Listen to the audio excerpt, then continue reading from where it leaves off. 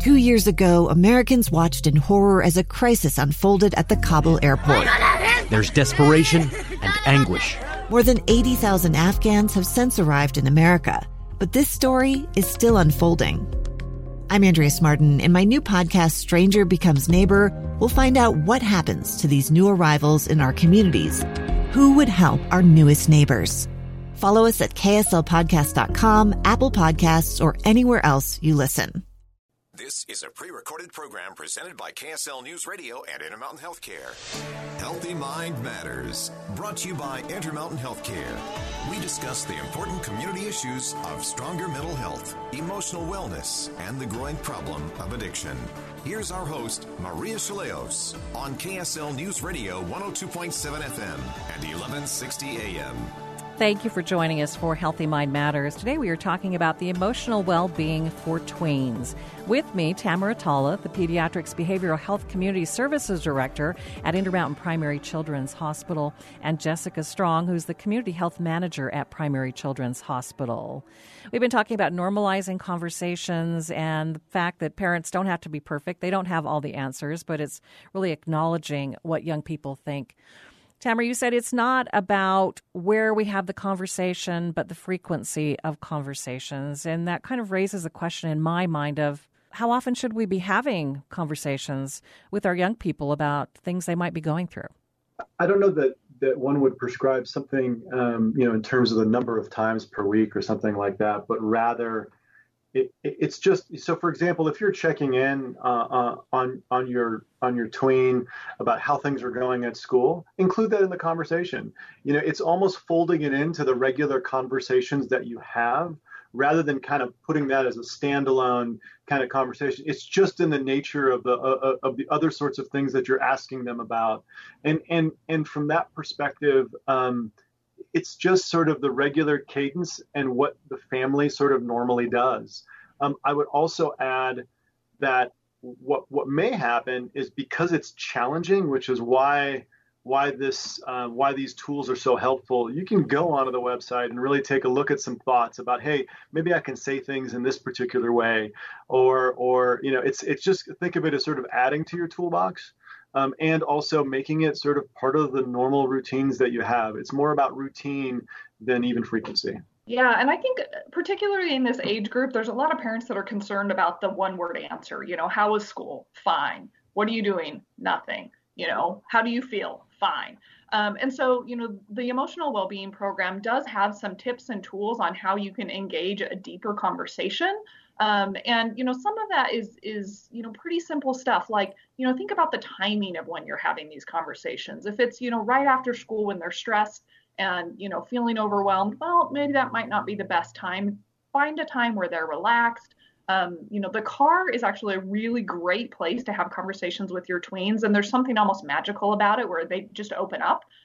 Many of these tweens will open up when they're in the car. Or at dinner time, but think about the context of when you're having these conversations, and that can be helpful to elicit better and deeper responses. The other thing you can think about is the types of questions you're asking. We encourage parents to ask open-ended questions rather than a yes or no, because again, if you say, how was your day, you're more likely to get that fine response. But if you say, for example, describe your day, or what was the highlight of your day, or tell me about what you learned in math today, or, those kinds of questions require a longer response. So just some simple tips like that can be really helpful for parents to try and get their tweens to actually engage in that conversation. That is so helpful because oftentimes I think it sounds kind of like an interrogation. They get in the car, how was your day? And it's like this list of questions that you're going down. You were specific on some of those, but let's talk about a specific conversation. Your tween gets in the car. They're looking pretty down. Obviously, something didn't go well. How does that conversation look? Yeah, I think it can look different ways, based on your relationship with your tween. But again, I think helping them identify a feeling is really helpful. You can ask what happened today that, maybe you didn't expect, or, you can make an observation. It looks like maybe you're upset. Did something happen that we can talk about?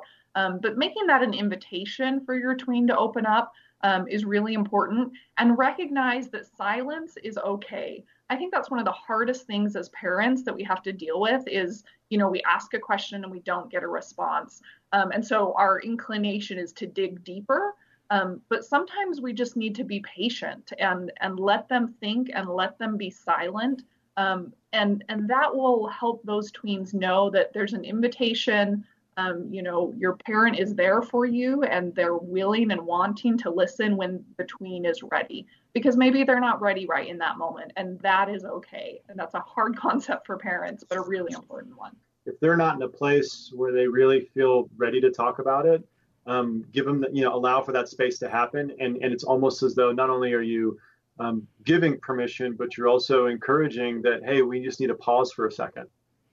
Most of us are unhappy with the pandemic. I mean, there's no doubt about it. We are restricted in a lot of ways that we aren't very happy about. But is there a way for parents to turn this around for tweens? Is there an opportunity here that we might be missing to maybe look at life in a different way? I think you bring up a really good point, Maria. I think from a lot of ways to consider this sort of work and our engagement with our kids is really about seeing what are the new opportunities that we have. We don't want to disregard some of the challenges that we're having, but what are the new experiences that we're having right now? We're in a really unique time where school is back. There's a lot of questions. There's a lot of new things that are happening that have been different than they've ever experienced before. And so exploring the newness of some of these experiences is really a period of kind of discovery. And perhaps they've learned something that they didn't realize that they appreciated before.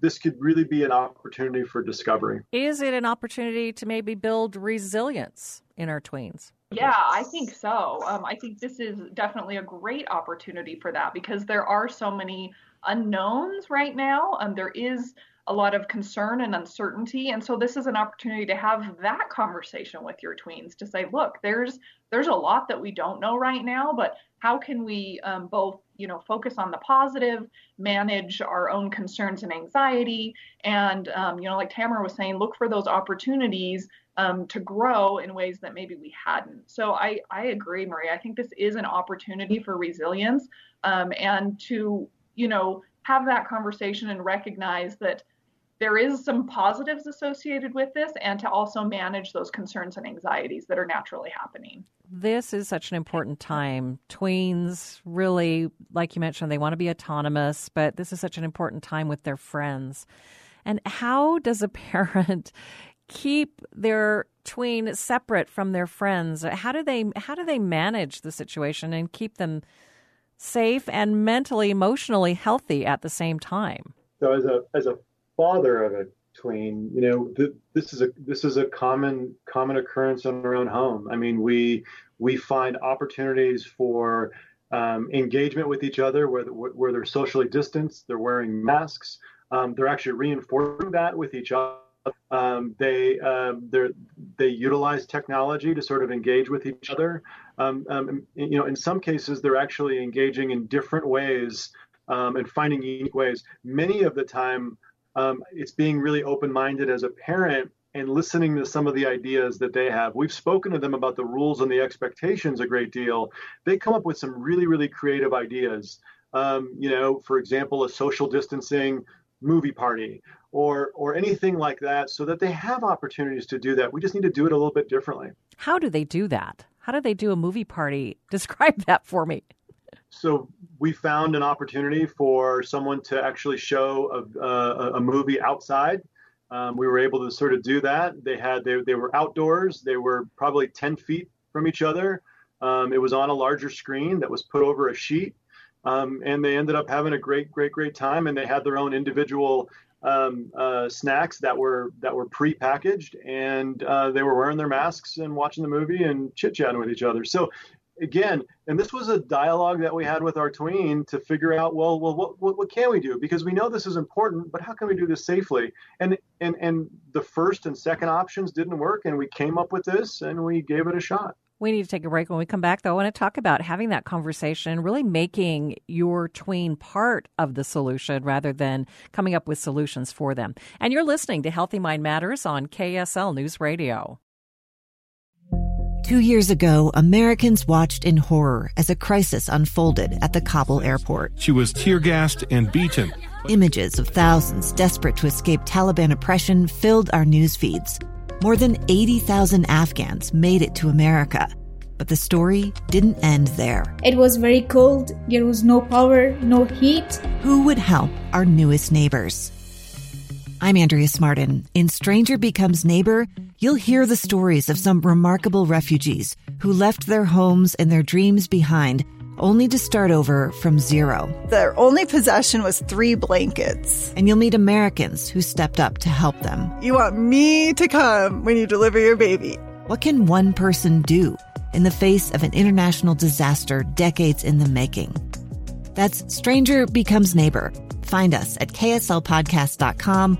Follow us on Apple Podcasts or anywhere else you listen.